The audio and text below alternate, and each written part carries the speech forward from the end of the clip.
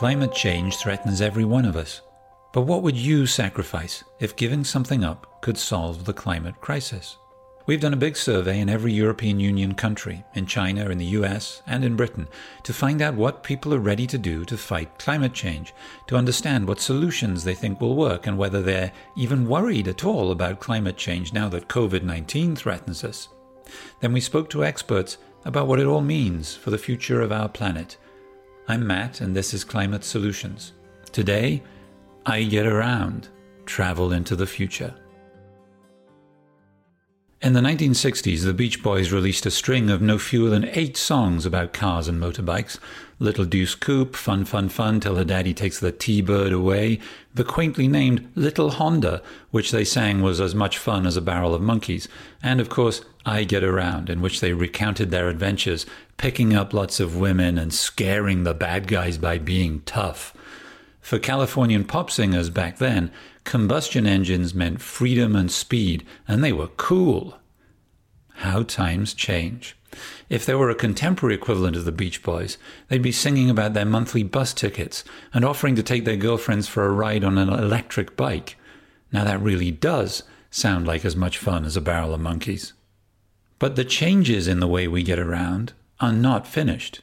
Total global emissions come from a few main areas of human activity: energy, industry, agriculture, and transport. Aviation alone is responsible for around 1 billion tons of greenhouse gas emissions each year.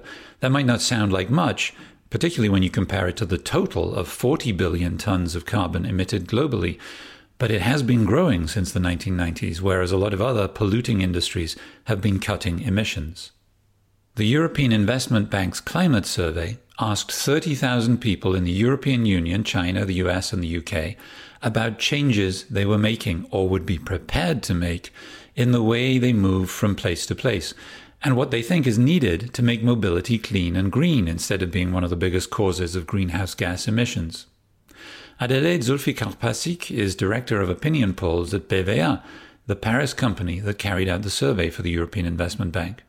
The survey found that 67% of Europeans say they're less likely to use public transport now because of health concerns. That is, they're worried they might contract COVID on the bus. In the US and China, that number was even higher, 71% for Americans and 75% for Chinese. I asked Adelaide about the impact of COVID-19 on people's attitudes to travel and how that might play out in the future. People became unaccustomed to flying because there are less flying, as you know. And these people say for part of them that they might not return to their previous habits. When COVID-19 related restrictions are lifted, only a minority of Europeans, of Chinese citizens, and also of Americans say that they will return to their previous travel habits and that they will travel by plane as they did before the pandemic. So I think that on the contrary, this would be rather good news for the environment. Our survey found that 82% of Europeans were willing to take their holidays close to home rather than traveling a great distance and causing a lot of emissions. In China, that was even a little higher, while 69% of Americans agreed. 74% of Europeans intend to fly less compared to 70% of Americans and 80% of Chinese. Trains are a big winner. For trips that take 5 hours or less, 71% of Europeans would prefer to take the train.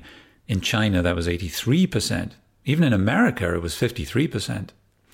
While slightly more than half of the people surveyed said they would agree to pay a carbon offset for their flights, only around 20% said they were actually doing that. The survey shows people aren't so interested in paying a fee to offset the carbon emissions from flying. They'd rather just not fly. Everywhere in the world, respondents say that it would be easiest to stop flying than anything else, far ahead of giving up video streaming or giving up buying new clothes or giving up meat.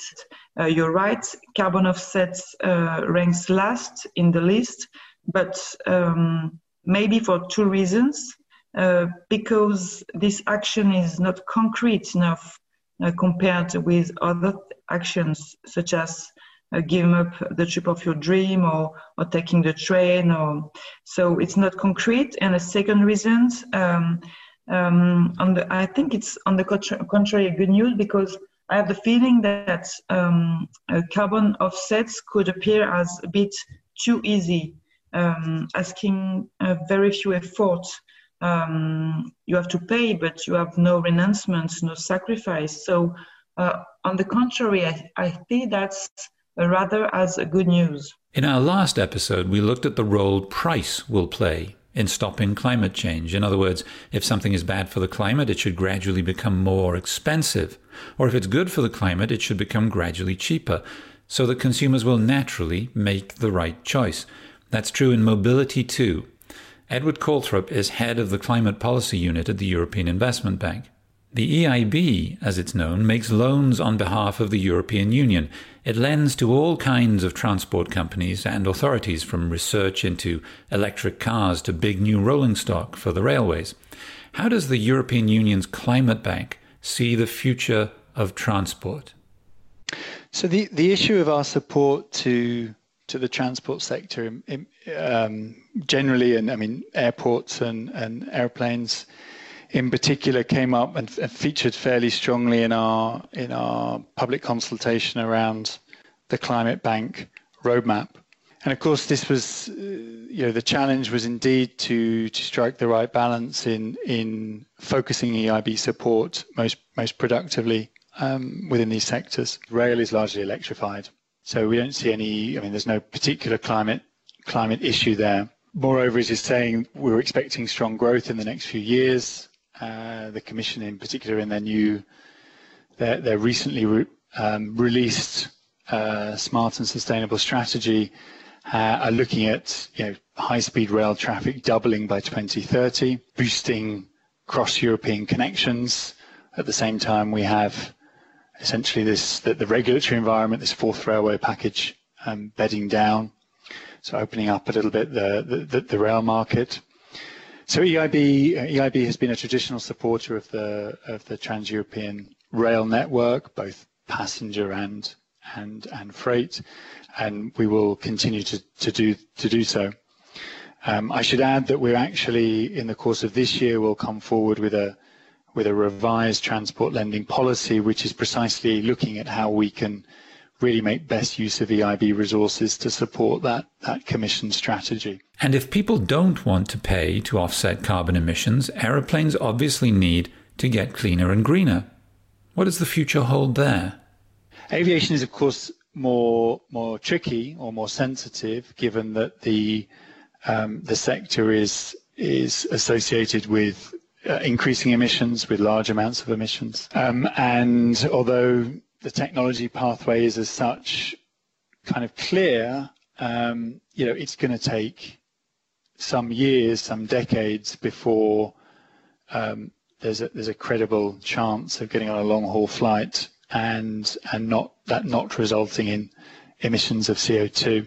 The question for us is really, we have fixed resources. How can we best target that really to help the long-term objectives of policy? We need more R&D into low-carbon technologies, not just the big manufacturers, but the whole chain. So EIB will continue will focus on that, but really on the low-carbon side, and step away from the conventional technologies. That's the first point. The second point was really around the airport side, which clearly in some sense airports are not directly emitting. They're basically using electricity, so there's not much direct emissions there. The emissions are from the planes, but obviously it's part of an integrated system. We've come to the view that we will continue to support investment in airports, but we will focus that really around greening airports, around making them safer, around improving security. We'll step back from projects really designed to expand capacity at airports. One of the most interesting possible paths for aviation to take is powering future aeroplanes with hydrogen, which, incidentally, can come in different colors based on how clean they are. hydrogen can be manufactured from, it's essentially two ways of manufacturing. The very old technology is just electrolysis, so basically running electricity through water H2O, and that can running the electricity through the water through the electrolysis process divides it into hydrogen with a waste product of oxygen. So that if you do that with green electricity, essentially you've produced hydrogen with no emissions of carbon. The alternative, the existing, is usually through a process called steam methane reforming. That is basically generating the hydrogen out of hydrocarbons. And so the waste product there, put very simply, is carbon dioxide. So unless you can capture that and store it, you end up with a carbon emission. So there's quite a rich terminology out there at the moment, but essentially when people are referring to low carbon hydrogen, they're usually referring to either the electrolysis from renewable power, or potentially they're referring to steam methane reforming, but then with a technology slotted in to capture that carbon. So this is known as blue hydrogen. So we have green hydrogen and blue hydrogen, both of which are being looked at very seriously in different parts of Europe. And that's in contrast to, let's call it grey hydrogen, which is existing where the CO2 is just vented into the atmosphere. You'll remember that when our survey asked people what would be the hardest thing to give up to stop climate change, we offered them the choice of giving up new clothes, red meat, streaming video, taking exotic trips. But the hardest thing to give up, by quite a long way, they said, for most people in Europe and the United States, was the car. So what's going to happen to cars? Will they all become electric? Will they disappear and we'll all take public transport? Will they become smaller to consume less energy? I asked Ed Calthorpe. You have the sense that electric cars are on the cusp of breaking through. Depends a bit on your needs, your use, whether you're traveling regularly long distances, short distances, etc. But I mean, there's plenty of studies out there showing essentially that taken on a sort of lifetime basis, we're getting close to the point where for some parts of the market, electric vehicles are cost competitive with conventionals. I mean, you may have to pay a bit higher up front, but the running costs, the operating costs will be lower. So we're close to it now. Why are we close to it now? We've seen, just an astonishing reduction in the cost of lithium-ion batteries over the last decade. They've essentially come down by an order of magnitude. And so no, look, I think the prospects on electric vehicles are very strong. Most days I get to work on my bike. I have to take a fairly indirect route, though, because I want to avoid busy roads, because they're dangerous, and there are no real bike lanes like the ones you see for cyclists in the Netherlands. That's a common problem all over Europe and the world, actually, and it's shared by Ed, whose family home is in Belgium. It's a network phenomenon, so what's important is the weakest link in the network.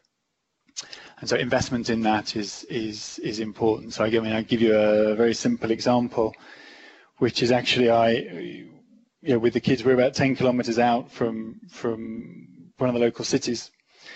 And essentially there's two stretches. One stretch is around 5 kilometers, is through country lanes and is very pleasant. And the second half is another 5 kilometers, essentially following an old disused railway line. So it all sounds good stuff, but the problem is to get from the first 5 kilometers to the second 5 kilometers, we have to cross an incredibly busy and dangerous road. And as a result, our family use of cycling down to the local town is definitely suboptimal. So infrastructure is hugely important. I think it's really around, as I say, it's around developing coherent networks that really focus on, perhaps as much as anything, eliminating the weak points on those networks. COVID-19 has a part to play here. If people worry about catching COVID-19 when they catch the bus, the bike becomes a good alternative. 73% of Europeans say they cycle and walk more now because it's safer than public transport as they see it. In the US, that's 69%, and in China, 89%. But there are big differences between countries when it comes to commuting by bike. In the US and the UK, only 11% of people said nothing was holding them back from commuting by bike. In the EU, that was at 15% overall, but with a big range. In the famously bike-friendly Netherlands, 35% of people said nothing was holding them back from commuting by bike. At the other end of the scale, at 2, 3, and 4%, were Cyprus, Malta, and Luxembourg. Distance is, no doubt, something that holds people back, as well as poor infrastructure. So does an electric bike, which makes it easier to pedal over that long distance, make it more likely that people will take slightly longer bike rides? Electric bikes is an interesting one, and I think it certainly is changing. Certainly for, just personal experience, but the number of colleagues who are able to commute in that sort of 10, 15 kilometre radius, which, let's be honest, is a bit arduous on an ordinary bike, becomes much easier on an electric bike. So I think, again, in certain segments of the market, it will be we're seeing them roll out very fast. And again, same phenomena, battery costs are falling, technology improving. So, I think there's certainly plenty of governments that have looked at subsidizing electric bikes. But I think we'll soon be in a situation where that just takes care of itself. And then we can all have as much fun as a barrel of monkeys, just like the Beach Boys on their little Honda, but without harming the environment.